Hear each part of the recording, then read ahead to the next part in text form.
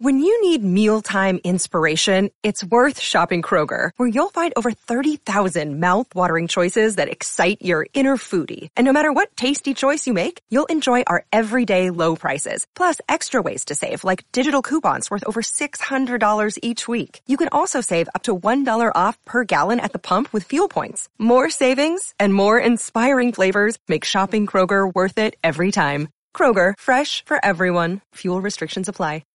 Today is Thursday, August 12th, and this is Celtics Beat on the CLNS Media Network, the leading online provider of audio-video coverage of the Boston Celtics. I'm Adam Kaufman, episode 421, featuring Celtics legend and also a part of the CLNS Media Network here. Cedric Maxwell is powered by betonline.ag. Go to betonline.ag today. Use the promo code CLNS50 for a 50% sign-up bonus.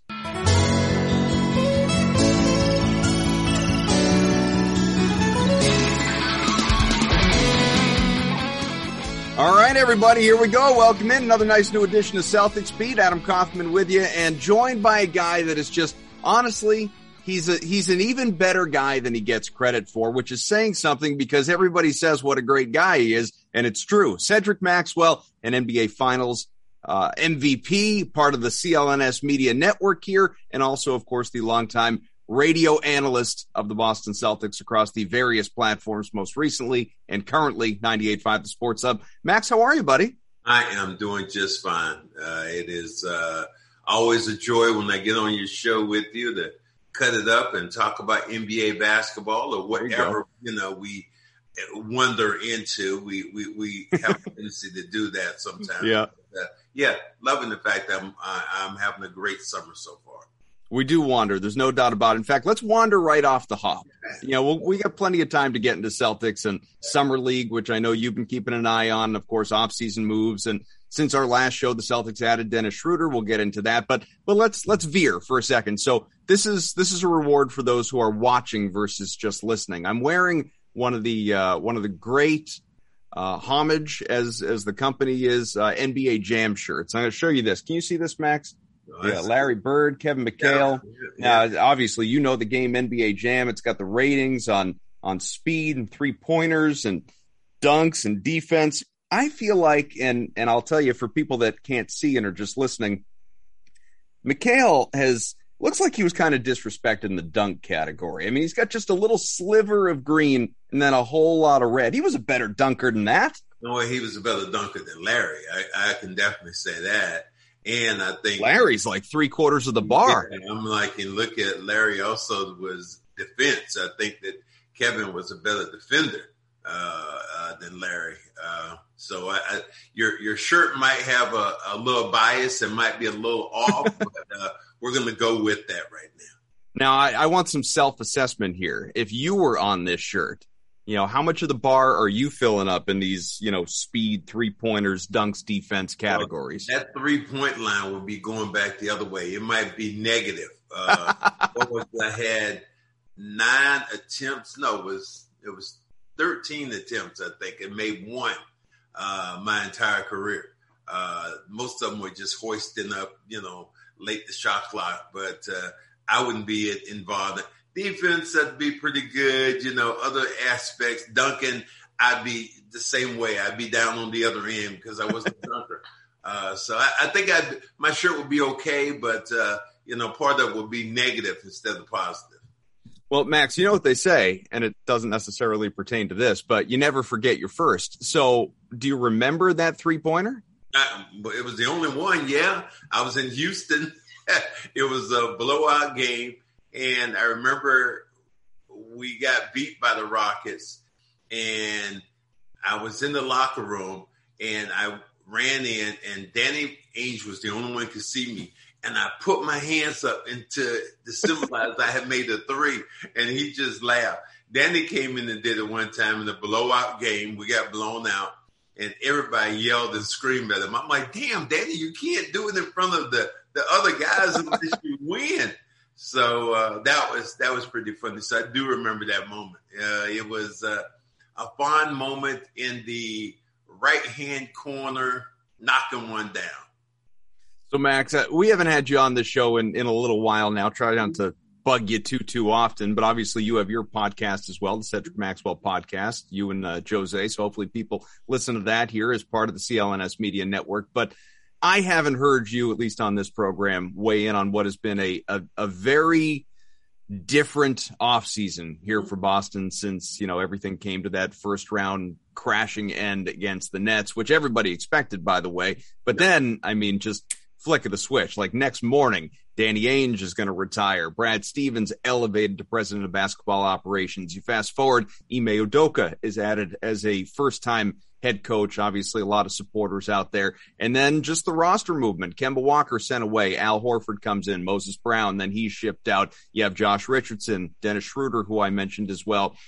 Chris Dunn, we'll see if he sticks on the roster. Bruno Fernando, who's now in summer league with the team as well. They had just the second round pick, Begaron there from France, who we're not going to see this coming year. And just a flurry of offseason movement that even Udoka alluded to while in Las Vegas watching the summer league squad may not be done.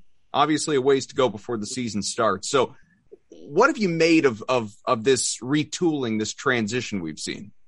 Well, first of all, I'll go with the first part with Danny Ainge stepping down. I was surprised, and I don't think any of us saw it coming. And then more surprised when Brad stepped into the position. Mm-hmm. I had a chance to talk to Brad when they were introducing Ime at the practice facility. And I said, who would be better buying the groceries than somebody who has done and had this team under his watch for the last 6-7 years? And Brad totally looked at me and said, yep, you're right. He would know the strengths and the weaknesses better than anybody else of this team. So I look at that and I'm happy. Ime coming in is, this is going to be a work in progress with him. Who really knows? A first-time head coach coming in. The Celtics have put their marbles in. The ownership, loves him. He seems like, that kind of guy that is going to – one thing he said, he talked about Brown and Tatum. He said, they want me to coach them hard. And that was music to my ears because there were sometimes when you take a shot, it's a bad shot. Brad didn't really say that much. And you take a bad shot, I think you need to have something in you just to look over at the coach or something. So I like the fact that he's going to demand more attention on the defensive end, more ownership to what you do as a player to make this team better. And you have two great scorers in Tatum and Brown. I don't think anybody's going to say anything different about them, but I think you look at them as they have to do some things which are going to be different for this team to get better. They're going to have Cantor, by the way, another one. I didn't mention him before when I was rattling off all those names. He's back. But, and I'm sorry to cut you off, to go on with what you were just talking about with, Brad having the opportunity to buy the groceries. Of course, people think back to the famous Bill Parcells press conference there talking about that. But I guess what I wonder is, and I'm curious as to, kind of how you view this whole thing. It's like on the one hand, Brad only wants to be so involved in the coaching. You listen to him, he says all the right things. Like this is, I'm eager for that first loss so I can go and put my arm around the new head coach and say, hey, this is just one. It's going to be tough, but you're going to be great and everything's wonderful and all of that stuff going forward.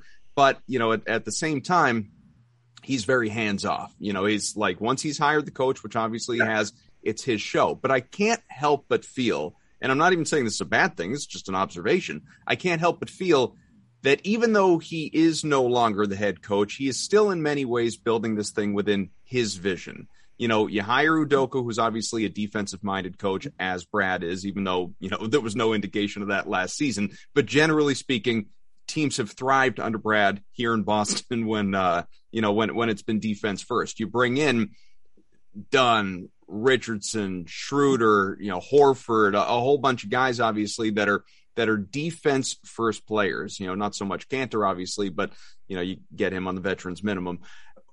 Is Brad looking to still, not pull the strings because he's not setting the lineup. He's not telling Ime what to do, but is he doing this within his vision more so almost than that of the coach? I think every general manager does that. I think Danny did it in his vision, what he wanted his team to be like. When you got Kyrie Irving, that was his vision. When you were playing and you had guards moving up and down the floor, shooting the threes, running the fast break, that was Danny Ainge's vision. So any general manager who comes in and formulates a team, normally that is how he played and what his strengths were. So I definitely think that Brad is doing that. He is looking at trying to make this team more defensively minded. And I've always said this about this team. When this team has decided they were going to out-defend you, they won their share of games. When this team has tried to outshoot you, they've lost those same number of games. So is that I don't know, and what you just said there about Danny's vision being up and down the floor and shooting threes and everything. I mean, Brad, as we know, had guys doing that. Was that sort of a mantra from above, or did Brad, does Brad dive into the analytics, the stats, the percentage threes versus twos and all that? Does he believe in that as well? I guess what I'm wondering is, will we see Ime, will we see his teams out here taking 30, 40 3-pointers a game, or is he going to dial that back? Because even though it is very much today's NBA, today's style, maybe he doesn't build within that mindset. I think that his vision has been formulated by Greg Popovich, a great coach, a great coach. And if you watch what Pop's teams have done over the years, they have defended really well. They were fundamentally sound.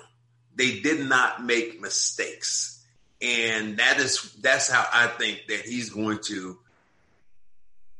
base and construct his team and being very, very, very sound. You think about Tim Duncan. That's when they said, everybody said, just plain vanilla, just plain old vanilla, nothing, but it was exceptional, but it wasn't anything that was, blowing you out of the water, any moves he did, anything like that. And I think that's what he wants his team to be, understated on the offensive end, but overstated on the defensive end. And I think that is more of what Greg Popovich taught him as being a coach. This Celtics team, as noted, may not be done building. I wouldn't be at all surprised if there are more moves to come, even potential trades, depending, could Chris Dunn be sent out, that type of, that level, because I certainly don't think Marcus Smart is going to be traded, although maybe you disagree with that. I know there have been rumors in this offseason that they could be looking to send him off versus giving him that 4-year, roughly $70 million extension. Here's what I'll ask you. Yeah. Why would they do that? You mean the one true defender that you have on this team, right?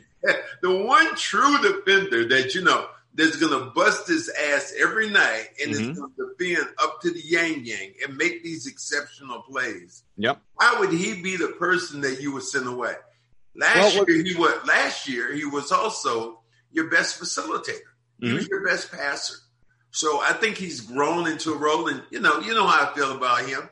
Yeah. I am truly a fan of Marcus Smart. I've always been. I know you have a little different feel about it. No, I'm right there with you. I'm absolutely a Marcus Smart fan. So there are some people who do, and some people have a different feel. But for me, it's like, what's the sense of urgency when you think about having your best defender go away and your best playmaker go away? I'm with you there. Celtics fans, this will, ring true in the hearts of many in this house. We do not slander Marcus Smart. I'm right there with you on Marcus Smart, but there are a lot of people, as you know, that gripe about the 3-pointers, the early shot clock shots, the, bad shots, heat check shots, all that stuff. And I never got mad about it. And here's why. It was openly encouraged by Brad. What at that point, you're just doing what your coach is telling you to do. I wonder if Ime Udoka is going to rein that in a little bit, because I don't think Marcus is nearly as bad a shooter as a lot of people think he is. I think he's an average shooter. I think he's a fine shooter. I don't need him out there taking 7 3-pointers a game, versus, taking shots in some cases away from guys who are better shooters. And I'm not just talking about, obviously, like Jason Tatum, Jaylen Brown. I mean, Peyton Pritchard, Aaron Nesmith, guys like that. You don't need Smart taking all those shots on average every single game. That being said, Ime can shape him. He can mold him in his vision because you don't listen to the coach. That doesn't go well for you, as you certainly know as a former player. So you got to listen to your coach. You got to buy into the new voice. I'm wondering if Ime Udoka changes his style just a little bit. Not all the areas you just outlined. You want all that to continue, but offensively in terms of the way he shoots and the frequency in which he shoots. I think that everybody should be on that same page. I mean, as much as we think that Tatum has a green light or Brown has a green light, there are a lot of times when I am screaming and yelling, how about 2 points? How about just taking the ball towards the rim? So I think that Ime is going to change that vision of attacking the rim a little bit more. Jason Tatum, the thing about him was his free throws. The number of free throws have to go up. If you are a volume shooter, they have to go up. He should be getting someplace around 8 to 10 free throws a game. Whereas many games he would get 3, 4 free throws a game. And that can't happen. Ime's vision with all those players, including Marcus Smart, I think hopefully will be the same way. Because when you're talking to me, you're talking about somebody who was a high percentage shooter, who shot around the rim, who shot a bunch of free throws, who looked to get the other guys in foul difficulty. The easiest way for a team to not defend you is when you take threes, because a lot of times you're off balance, you're not centered, and those shots are 30%, 35%. Something like that. So I don't believe in the analytics as much as other people. I believe that when you take high percentage shots, attacking the rim, you got an opportunity, 2 things. 1, if you miss a shot, you can get your rebound. 2, you get a guy in foul difficulty. 3, if a guy's in foul difficulty, he cannot hurt you when his ass is on the pine. So there are a lot of things I believe in that way. I'm curious what you think of not just Ime Udoka, the reputation, even the man, but what you've observed so far in the very limited time that he has been coaching this team. There are only so many times that he's been out in front of the media, obviously, but I feel like whenever he is, he tells you something very specific that, you can even interpret, quite frankly, as little jabs, little pot shots, little just, look, we did it one way before I was here. Now we're going to do it another way, and that's important. For instance, like that opening press conference, and he said it multiple times since, sort of poking Brad about the 27th ranked offense in terms of assists or whatever it was. And then even this last time in Las Vegas a couple of days ago, he said, he was asked about so what are you looking for? What kind of team do you want to have? And he said, I want our best players, Jason Tatum and Jaylen Brown, to be playmakers, to be better playmakers. And I thought that was just such you could look at it as, well, yeah, sure, of course, as an obvious statement. I took it as one that was, it was almost voicing what so many of us were screaming throughout last year. Trust your teammates, play together, no more ISO ball. I like hearing things like that come out of his mouth. I think it's easy to say, but I think you look at guys' games too. And I remember talking to Danny, and we were talking about the differences between Tatum and Brown. I said sometimes for me, with Tatum, as great as he is, when he has the ball and he's dribble, then the defense becomes more entrenched and you don't move. Danny says to me, which I thought was true, and I said, now Jaylen on the other side, I said, he is quick, he's efficient. It's up, it's out, I'm going home. I'm out the door. Danny made a good point with me. He said, Tatum has to put the ball on the floor a little bit more. He doesn't have that in his game like Brown. He's going to try to beat you towards the hole with a stutter step dribble. He's going to try to beat you, stepping away from the rim. And it takes 2 or 3 more dribbles to do that. That is what was my concern. So I think that there's points for improvement with both these guys. I, probably like you, did not like the fact that, and I'm not going to speak for you, but I didn't like the fact that Tatum went to the Olympics. God bless him, he won a gold medal. But with the shortened season, with him having COVID, I just wanted him to rest. I wanted him to take a time to be away from the game and just rest his body and rest his mind. Now you come off the Olympics, you got less than a month to get prepared again to crank your body back up. And I have the saying, either you rest your body or your body's going to rest you. And what I mean by that was some kind of injury.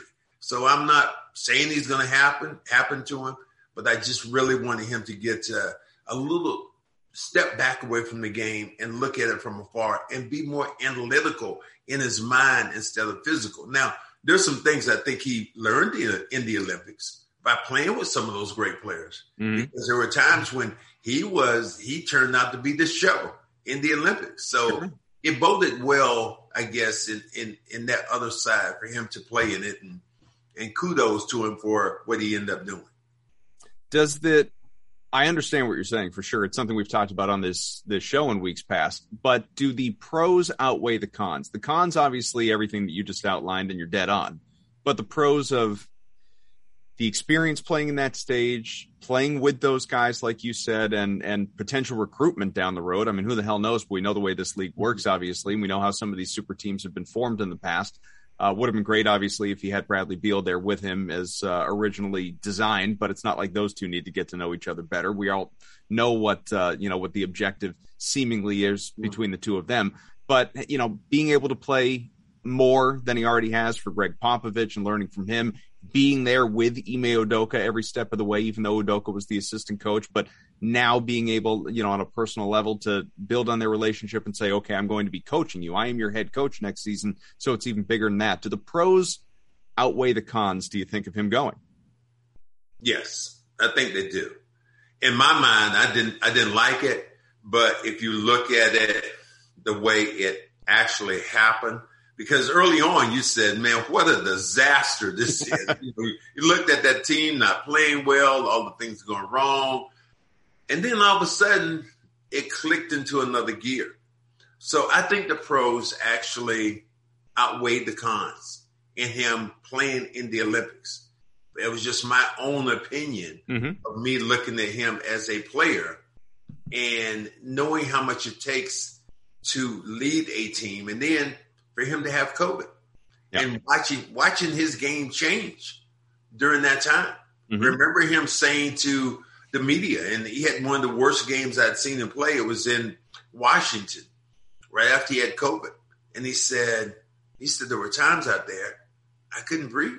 Yeah. He said, I started playing with an inhaler. And so for me, it was an opportunity to kind of just, give your body a break. Yeah, center yourself a little bit more because of COVID and all the things and the seasons and the bubble and all these things coming together. Well, look, Jaylen Brown was, as you said, sometimes your body will rest you. I mean, he was forced into that. He would have been there. He would have been on that roster. He would have been part of that team if not for the late season injury that sidelined him. Yeah, I think there's a possibility, but again, he didn't have COVID. Knock on wood. Yeah. He wasn't one of those guys. Yeah. And for him to play, I think would have probably been a little bit different for me looking at it. But things worked out well. They won an Olympic medal, gold medal. He comes back with more confidence. Comes back, as you said, maybe an opportunity to recruit some guys and bring them over with him. There were some people at NBC Comcast the other day. They were going on, Tatum and Brown, when are they going to be tired of losing? And that, I said, wait a minute. Jason Tatum hadn't even played under the new contract yet. That's right. Going out the door already. I mean, There's a 5-year deal is starting out this year with a brand new coach. So let's just not get too high strung about what might happen. Matter of fact, to me, this season could be a wash in the sense that you have a new coach. Mm-hmm. You have players who are trying to adjust to a new system. You have a new guy buying the groceries in Brad. You look at this team and this is when I get a chance to, I guess, throw the dice back at you. You looking at this team right now. What place is this team right now in the Eastern Conference? So I think they could, and this is kind of a cop-out, Max, but I think they could be anywhere between 4th and 10th. You know, like to me, they're absolutely at their worst a play-in team. So I don't see them outright missing the playoffs. I do believe they're a playoff team. I do believe they're a top 6 team. But if you were to tell me going into the year anywhere between 4th and 10th, pardon me, I absolutely believe that, because this is just this team to me is deeper. It's more well-rounded. It is better than last year. Yeah, well, let me ask you this then. You make that point, but let me ask you this. Let's go down the number of teams. Let's see who do you think is better than them right now? Well, Brooklyn's better, obviously. Brooklyn? Okay, well, I'm going to go with this. Slow down. Yep. Go ahead. Brooklyn, 1. Milwaukee's better. 2. Miami's better. 3. So those are definites. 3, okay. Chicago could be better. Well, we ain't got the Chicago yet. Let's say, how about Atlanta? Yeah, I mean, I know what they did last year. I still don't love the Hawks, but you can. I'll certainly listen to it. Atlanta, okay. Okay. So those 4, that's as far as you're going right now? That's as far as I would go with automatics. And like I said, I wouldn't even make Atlanta an automatic. But those first 3 for sure. Let me ask you, so you wouldn't say Philly is better? I wouldn't say automatically. We still don't even know if Ben Simmons is going to be on that team. And if you move him, Ben Simmons isn't that team. Joel Embiid is that team. No, I know. But you can't tell me Ben Simmons stinks. I know. I'm not saying he stinks. Right. So if you're moving him away, what do you get in return? I still believe that Philly is a better team. I see this team right now is maybe 7.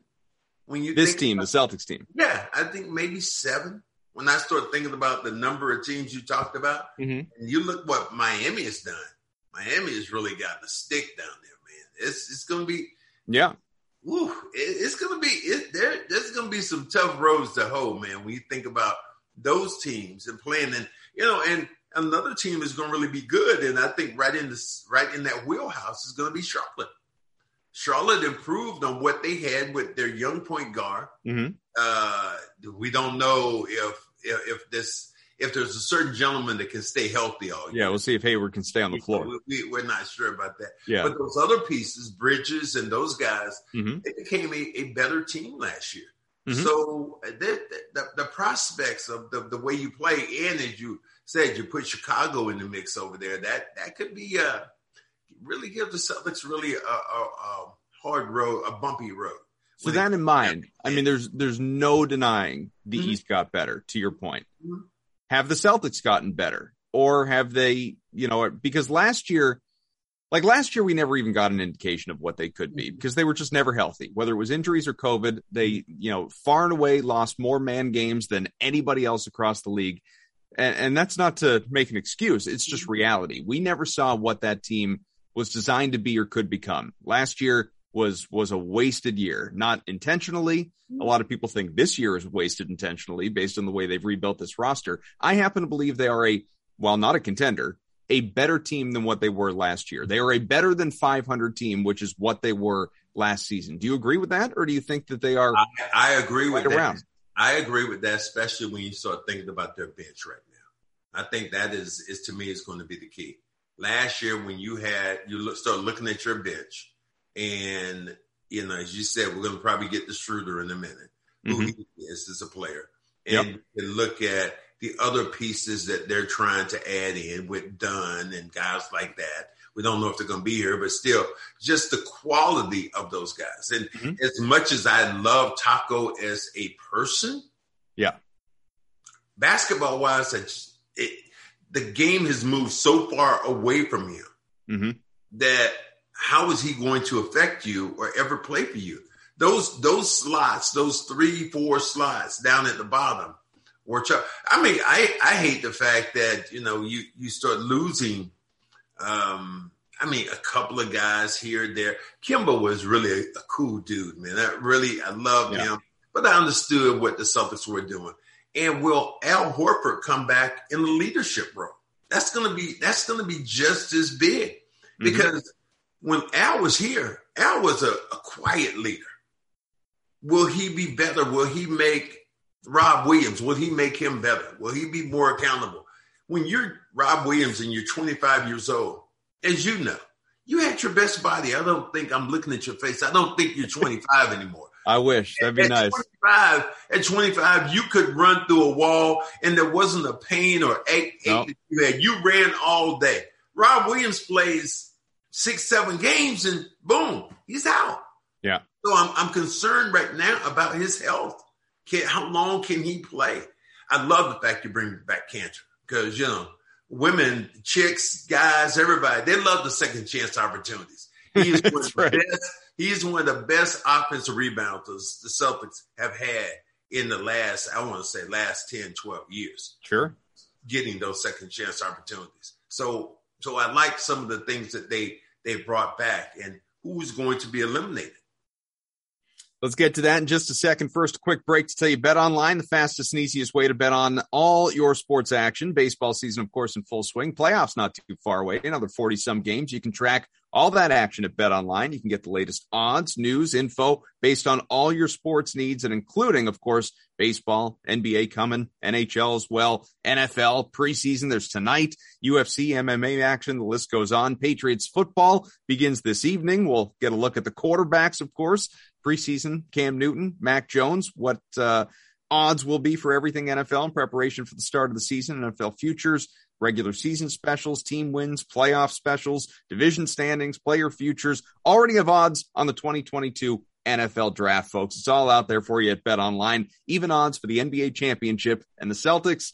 We're talking all about them, plus 3,300 if you want to lay some coin on long odds. Real-time updated odds, props on almost anything that you can imagine. BetOnline has you covered for all the news, scores, and odds. It's the best way and best place for you to place bets, and it is free to sign up. So before the next pitch, the next kick, the next shot, whatever it may be, head over to BetOnline on your laptop or mobile device. Take advantage of the 50% welcome bonus on your first deposit. Don't sit on the sidelines anymore. Get in on the action, and don't forget to use that promo code CLNS50 to receive a 50% welcome bonus with your first deposit. Bet Online, your online sportsbook experts. So talking about this roster, Max, you brought up Enes Kanter. Now, I like Evan. If Evan Valenti were here with us for this show, Evan was not excited about the Kanter re-signing. He said, I can't do any more Enes Kanter minutes, after what he saw in Boston a couple of years back. I, for one, at a certain point in time, Max, you look at role, you look at salary, you look at all of it, putting a team together. And Enes Kanter for 1 year in the veterans minimum of $2.7 million for what he can do offensively, for what he can do as a rebounder. Yeah, he's not the best defensive player. He's not even a good defensive player, but for what he can do in those other areas. And plus as a glue guy, a locker room guy, a popular teammate, all of that, when there was reported friction in the locker room, Tristan Thompson, among others last season, to me, it's just such an easy value add. It's such an easy value add. And if he's, for any reason unplayable in the mind of Udoka because you need to crack down defensively and you can't put him out on the floor, you don't because like you said, you got Williams, hopefully you got Horford and beyond. He checks the boxes to me. Yeah. Because you said, just playing defense, maybe you don't have him out there, but offensively getting second chance opportunities, tough. It's going to set mean picks, locker room guy. Great guy that really his teammates have embraced him. $2.7 million. I know for you that's a little peanuts, but oh yeah. In that respect, I think it's a steal. It's a no-brainer. And he was already familiar with the guys who he's playing with now, in Brown and Tatum. So I love his pickup. I love the fact that you bring him in and that you maybe moved on. The one guy I'm going to miss a little bit is going to be Shimi Ojale. Because I think he was, with fans and everybody else, I think he was a little underrated because he was solid. He was a solid defender. We didn't like the fact he was shooting threes all the time. We wanted him to go towards the basket. But he was just solid. He was a solid defender. He was the one guy that you felt that if you put him in front of Giannis, that Giannis wasn't going to Euro step and go by him other than Marcus Smart. And so the Bucks went out and got him. So what? Yeah. So the Bucks went out and got him. Exactly. That's what happened in that Horford trade, right? The Horford move to Philly. That's why Philly went out and got him, because he did a great job with Joel Embiid. That's right. Now, one of the things that I've talked about, and I want to talk on your show about, is the fact that I was hoping that Brad pulled the trigger. And I love Tatum and I love Brown. But what I see is two players who are almost identical. I want some contrast. I'll let you go back to your mental Rolodex, and I've done this before with a lot of people. Mm-hmm. Name me a time where you've seen Brown or Tatum, your two best players, go up to the opposition and say, if you do that shit again, I'm going to knock your head off. Oh, neither one of those guys is built that way. No. So your two best players. That's Marcus Smart. Yeah. So your two best players, and I'm not advocating that they fight, but I want them to protect themselves. And because of that, I almost wish that Brad, and the only asset you have like that is the guy that I love and put it out there, was Karl Anthony Towns. Mm-hmm. Karl Anthony Towns is losing. He checks the boxes for what you want. He was one of the last guys to have a real fight in this league with Joel Embiid. Yeah. But then, as everyone does in this generation, they just went and took it to social media. Yeah, but I mean, I wanted, if I was going to make a move, as much as I love Brown, I think I probably would have moved him if I could have got a Joel Embiid. Not to say I don't like him as a player or a person, because I absolutely love him. But I want to see contrast between my two best players. What is the difference when you think about Brown and Tatum? Well, I guess I would first wonder to what you just said, though, like who was available. Like, obviously, Philly's not moving Embiid, and Philly's not taking Brown for Embiid. So that wasn't even on the table. And then Towns, you've heard his name mentioned from time to time, but it's not like, there's been any real serious reporting about teams exploring trades for him or them looking to deal him away. But you still look at that. Like there are opportunities out there. Mm-hmm. Nobody ever thought we were getting Kevin Garnett. We got him. I mean, there are opportunities when you look and you talk about players that you have. Yeah. You move around. I remember some people were screaming at me saying, you don't want to get this guy because he's this age and you don't want to do this. It was like for a while, everybody was going up and down and said Damian Lillard was coming here to Boston. And everybody said, well, you'd have to give up Brown for him. I said, okay. Well, no, his age. He's look at his age. And well, you're definitely shortening your window by doing something like that. But this is what I said. I said, how old was Kevin Garnett when you got him? A little different, wasn't it? You had three guys right around 30 years old. How old was he when you got him? Virtually the same age. Yeah. And the thing about Dame Lillard to me is he's a generational guard. Sure. There are not a lot of those in this league that you look at as a generational guard. And on top of that, there's a contrast between him and Tatum when it comes to the mean-spirited. Dame Lillard would step on your mom's hand if it was down on the grass. He would stomp on her damn fingers and then go to the basket. I'm not sure if, where we have our players right now, how many times have they helped up the opposition? Sure. Drives me freaking bonkers. Well, I guess what I would ask you though is, if like, let's go to fantasy land. Yeah, why not? Just for giggles, say the Celtics were able to move Jaylen Brown plus, because it's not just Brown a 1-for-1. Jaylen Brown plus for Damian Lillard. So your figureheads, the heads of the snake are Lillard and Tatum, and then you've got whatever you've got around them. Are they a contender? I don't think they are. I don't think they're contender, but I think they're closer. Closer? I like him. I like him better than I like Beal. Well, sure. Although Beal's better than Beal, but I like younger. At the end, since we're in fantasy land, we're playing this game. But I wouldn't trade Brown for Beal either. Obviously Brad, Stevens, his objective right now is to add Beal in a free agency next year. Okay. Would you trade Brown since we're in this fantasy world? Yeah. Would you trade Brown for Karl Anthony Towns? I would do that. Yes. You know, them bobbleheads behind you right now, they're shaking their head going, yeah, I would do that. Make that move because I think you start looking at his age and he has to be at some point tired of losing, man.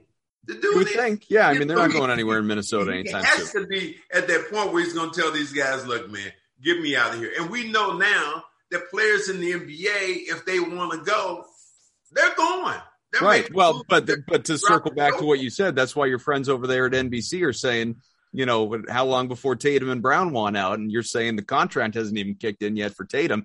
But that's the fear, right? That's the fear of these guys saying, you know, I don't want to do this anymore. Well, that is why I think you make those kind of moves, which are, to me, are blockbuster moves. If you got Towns and you had Tatum together, are you a lot more closer? If you have Towns and Tatum together, I think you are closer. I would wonder what the package would be, obviously, because depth of your roster is, you know, factors into that equation.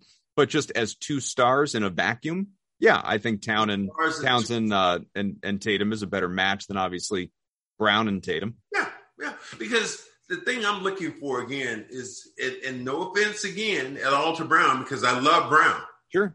But I want some contrast. Like, you don't do peanut butter and peanut butter on a sandwich. You don't do that when you make it's like peanut butter and jelly. That's what you're looking for. Yeah. Both these guys are, to me, they're peanut butter. I need some jelly. I need something that's going to be different that makes me look and going, okay, this is what checks the box. Then this is why I look at Tatum and Brown. What do they do different than the other guy? What does one guy do that much different that you say, you look at and go, wow, that's really good. I mean, I think there are replicated talents there, obviously. I don't think they're totally what's the word I'm looking for? Redundant. I don't agree with that, but no, I'm not. Yeah, I don't think there's that marked. Like, didn't Kevin Garnett say that he thought that those two guys were redundant to one another? I don't believe in that, but I, especially in the league the way it is now with positionless basketball and the emphasis on the wing and all of that, you know, I think you can, and we've seen it with Boston. I think you can have two guys like that. What you can't have, which is, you know, what Danny was doing the last few years, is you can't have two guys like that and a shoot first point guard. You can't have two guys like that and a Kyrie Irving and an Isaiah Thomas, a Kemba Walker. Like, that's not a good fit, which is maybe what makes Marcus Smart or Dennis Schroeder, whomever it may be, or maybe it's both them out there on the floor as a playmaker first, as a distributor first. If, you know, Smart certainly more so than Schroeder, maybe that makes for a better fit. Maybe we see a different dynamic here. Yeah, I can't wait for us to get around to the Schroeder talk. Well, let's talk about him. Let's talk about this guy because, you know, we were talking about money and like you said, like 2.7 for Cantor. I mean, for me, yeah, life-changing money. Building out your NBA roster, pennies. It's nothing. And Schroeder, to me, 1 year, and I know like a lot of people have gripes with Schroeder, and I get it.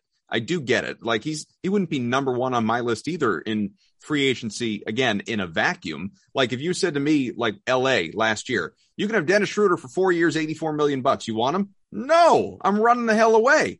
But if I can have him at 1 year and 5.9, accepting it, it's a no-brainer. Yeah, absolutely. It's a no-brainer. The problem I have, though, is, and this is just me, a numbers guy, how did he turn down $84 million? Be nice. I hope he fired his agents, right? Your grandmother and your sister, everybody say, you did what? Baby, you turned down what? To stay in Los Angeles with LeBron James and Anthony Davis. I mean, even if you don't stay in there, you still got the $84 million. Yeah. And I look at that and said, I'm not checking it. I'm not being scrutinized as, you know, the overall intelligence. But man, you don't get a flag doesn't go off in your head. A bell doesn't go off and the ding, ding, ding. I mean, you turned down $84 million, man, and to get six. As one of the radio voices of this team, and as obviously a media person and someone who's like, I mean, you're going to deal with these guys, hopefully in in this world face to face. Like hopefully you're going to see Schroeder, talk to Schroeder, both on the air and off. Is that an off limits question? Is that something that you're going to ask about? No, it's an off limits question. You can't go up to the guy I really want to and want to say, what the hell were you thinking about? You had $84 million in your hands. Yeah. You just said, no, I don't want that. But what I want is I want $6 million from the Celtics. Give me a prove it deal. Give me that prove it deal. We've all been there before. Is that one in the hand and two in the bush? Is what it's about? That to me was like, I don't know. Something just ain't right with me when it comes to that decision. It's just like, but for the Celtics, it is absolutely a great deal to bring in a quality player like him who is worth $84 million and you get him for $6 million. What did you just do? You just, instead of buying your stuff at Nordstrom's Rack, you found that same product at TJ Maxx. That's what you did. That's what just happened. That's what just happened to you in the numbers thing. You got the same quality, but you bought it for less. So how do you like his fit with this team? And we don't know if this team, as it's currently constructed, is going to stay, like we've said before. But let's say you have Schroeder, you have Smart, you have Dunn, you have Pritchard, you have all these guys. And I don't want to say that they all replicate one another. They don't. In many ways they don't. But across this roster, like right now, we just have way too many bodies. Like someone's going to go. Someone's, whether it's like a Grant Williams, whether it is Dunn, whether it's Carson Edwards, like this roster as we look at it right now, as it exists in this moment, is not going to be obviously come the regular season. So how does Schroeder fit in with this group? Do you salary aside, just the fit as an offensive contributor, as a starter versus as a reserve, as a defender? How do you like what he brings to the team? I like what he brings to the team as a defender. I like his shrewdness. The thing that he was mentioned as when he was in Germany, it was always said that he was the German Rondo.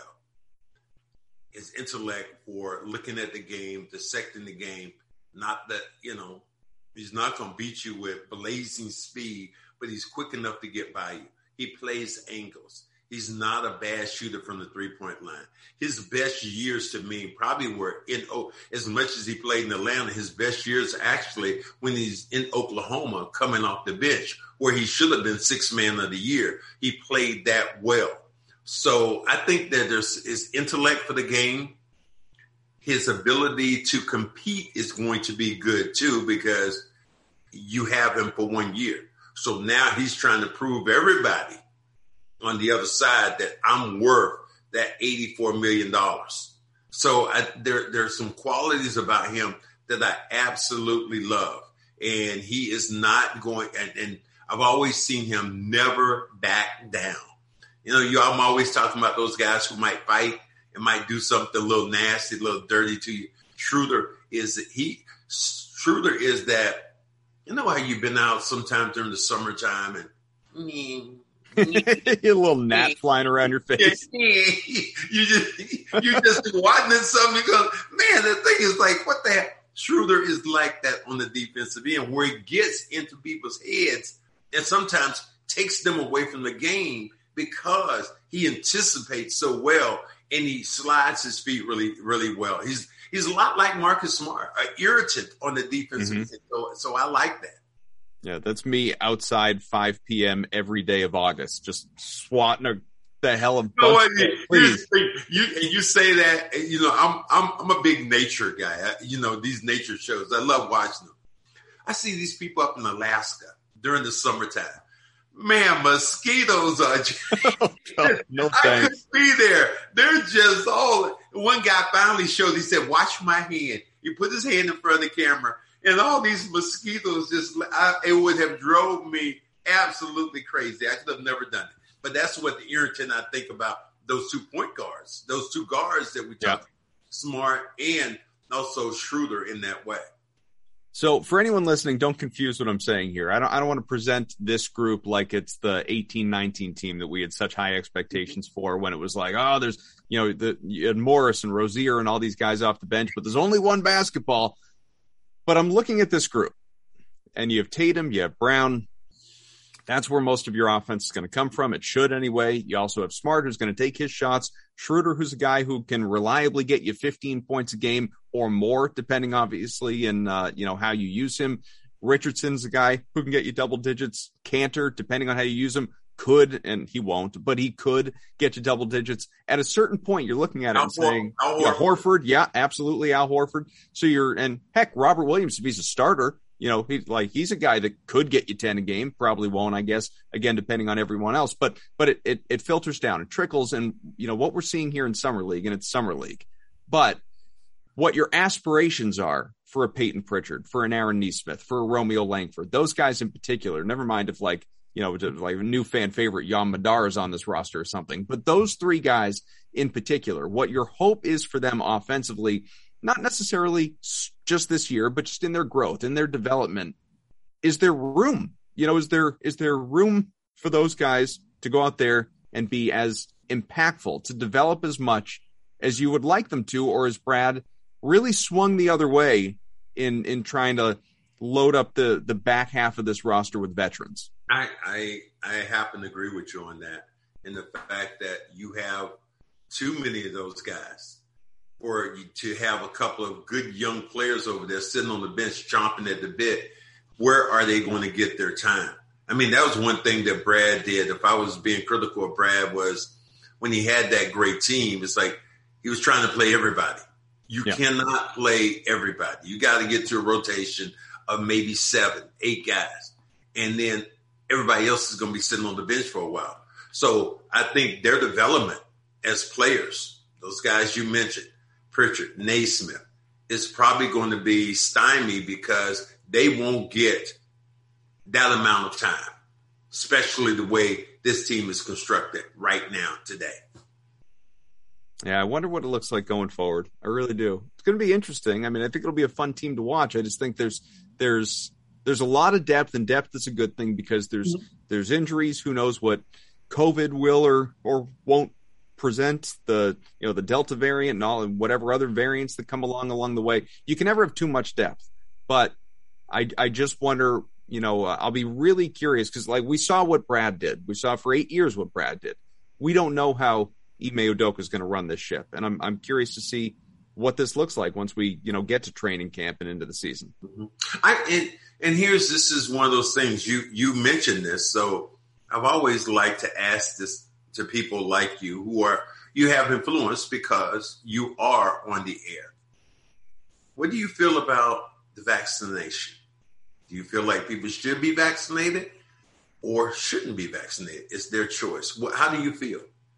I would like to put you on the sure. No, I love this. Yeah, no, I'm pro the vaccine. I think that there's I'm pro science is really what it comes down to, and I think the science generally supports the vaccine. I think there are obviously people out there that don't believe that, and everyone has a right to their own opinion. But I think that if someone to be like kind of crass about it, if you get COVID and you have decided you're not going to vaccinate yourself and you get really sick, or heaven forbid worse, who do you have to blame but yourself?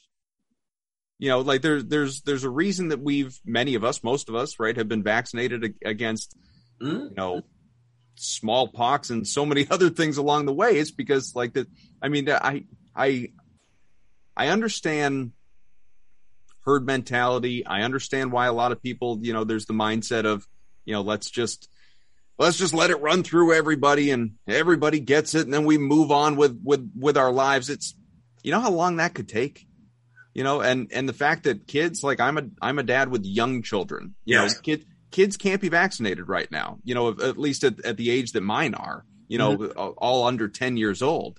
So, you need to, it's just another wrinkle in safety and precaution and trying to keep them safe. I'm not, hopefully I won't get COVID, or for all I know, I've had it and just wasn't tested for it, but I'm vaccinated. So hopefully if I do get it, I'll be okay. But I'm certainly concerned about my children getting it who aren't protected. Yeah, that's mine. I mean, like, what do you have to lose? What I understand, if you take the vaccine and you get COVID, you're not going to die.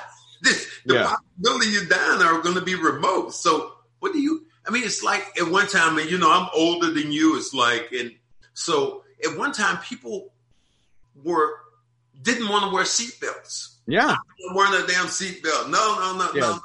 I'm not wearing one.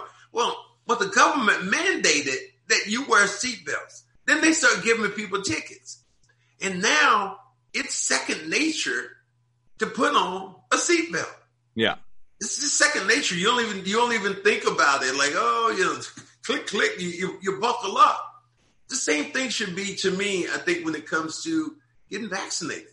And I just think, for me, I have a daughter. I have a daughter who's a doctor who is totally against the science. Really? That's her doctorate, but she's totally against the science. She's like, no, I'm not doing that. This has to happen. And I've taught. It's like, you have a young child. Protect your child, if nothing else. So I don't even understand how people don't get vaccinated unless there's a medical condition that you have. Some people have a medical condition where, they cannot do it. But if you don't have a medical condition, I don't even understand what the logic is. I've seen they talked about some of the baseball players and some of the football players right now. Say, no, I'm not getting it. I'm not getting it. Why? That keeps going back to me. Why? Other than you don't want to? Why? What's the reason? No, I mean, I think in some cases, people have reasons that they feel are justifiable, and maybe in their own world they are. I can't. What are they? Feel or not feel, but tell me, what are they? Well, I don't know. I really don't know. But all I was going to say is they don't know either. One reason that I will never understand, Max, is like, you're going to give me the shot and inject a chip into my body, and the government's going to be watching me. And the conspiracy theorists out there. It's like, may I remind you, your phone and your computer are tracking everything that you do anyway. You don't need a chip in your body. You're already, if anyone wants to watch you, you're being watched. There are cameras on every corner. You can't do anything the way we used to back in the day. I won't get the vaccine, but I have an Alexa. Yeah, I don't want to get that vaccine, but you know what? And this is what kills me about it. It's like people even, who smoke marijuana. They'll say, well, I'm not getting that vaccine, but I'll smoke marijuana. Well, you don't know who grew this marijuana. You don't even know what's in it. So I don't this is the platform for me. This is the issue that absolutely drives me crazy when I think about who we are and what we do as Americans and just as human beings towards another human being. Protect yourself, protect your family. I don't, it's like I have a mother who's still living. She's 86 years old. Now I'm concerned about my kids being around her because none of them seem like they want to get vaccinated. Yeah. Finally, my oldest daughter got COVID, and she turned around later on, and about a week later, after it was almost over it or whatever happened, she turned to me and said, "Dad, COVID is real." Yeah, I think. I mean, you just came to this conclusion. So, man, I just wanted to get you on the record. That's all. Sure. I love to get people on the record with this who I think have some influence on other people just in general statements. Yeah, I just, I mean, not to say this very simply, but I just want people to be, I don't even want to say smart because everyone has their own definition of smart, but I want people to be safe. I'd like to, stop getting the daily emails, from the Globe or wherever, I subscribe to that like, here are today's, deaths. Like, how about we do something about this? And there are a lot of people. My wife works in healthcare. She's been on the front lines of this thing, in her office for a year and a half. And there are a lot of people out there that are not remotely crediting medical professionals for what they've put on the line, their role in all of this. And not just medical professionals, by the way, all the people that are in whatever walk of life that you've been on the front lines, during this. I mean, like food delivery drivers, people who work at grocery stores. Like you can go on and on and on. And it's just, it's unfortunate that this thing is still a reality and that it's not going anywhere fast. Well, it will be as long as we have people like the governor of Florida who says, nope, I forbid you to wear masks in these schools. Florida, Texas. I'm going to take away the money you have because you are forced. This isn't politics. Yeah. It's not politics. This is real life. People are dying. And it's just strange that we live here in a country right now that has vaccines that we have to throw away. People in India right now would be climbing over you trying to get to, be vaccinated. So that's my spiel. I'm sorry I went on that tangent, but that's just me, and I wanted to get you on the record with me. No, we appreciate everyone coming to our TED Talk. Absolutely. This show is powered by betonline.ag. Go to betonline.ag today. Use the promo code CLNS50 for a 50% sign-up bonus. Max, the Summer League, a few games left as we talk right now, and the regular season, preseason, all that stuff, not too far away. Let's get you on again sometime before and, see what the roster looks like at that point. Well, let's get me on again and talk about the roster, how this team is developed, especially if they make any kind of move. And also, if we can get rid of this Delta variants and everybody get a shot. You and I are both going to be happy. We're on the same page. Boom. Sounds good to me. All right, Cedric Maxwell, I'm Adam Kaufman. This is Celtics Beat. Thanks to our producer, Evan Valenti. We'll catch you all soon.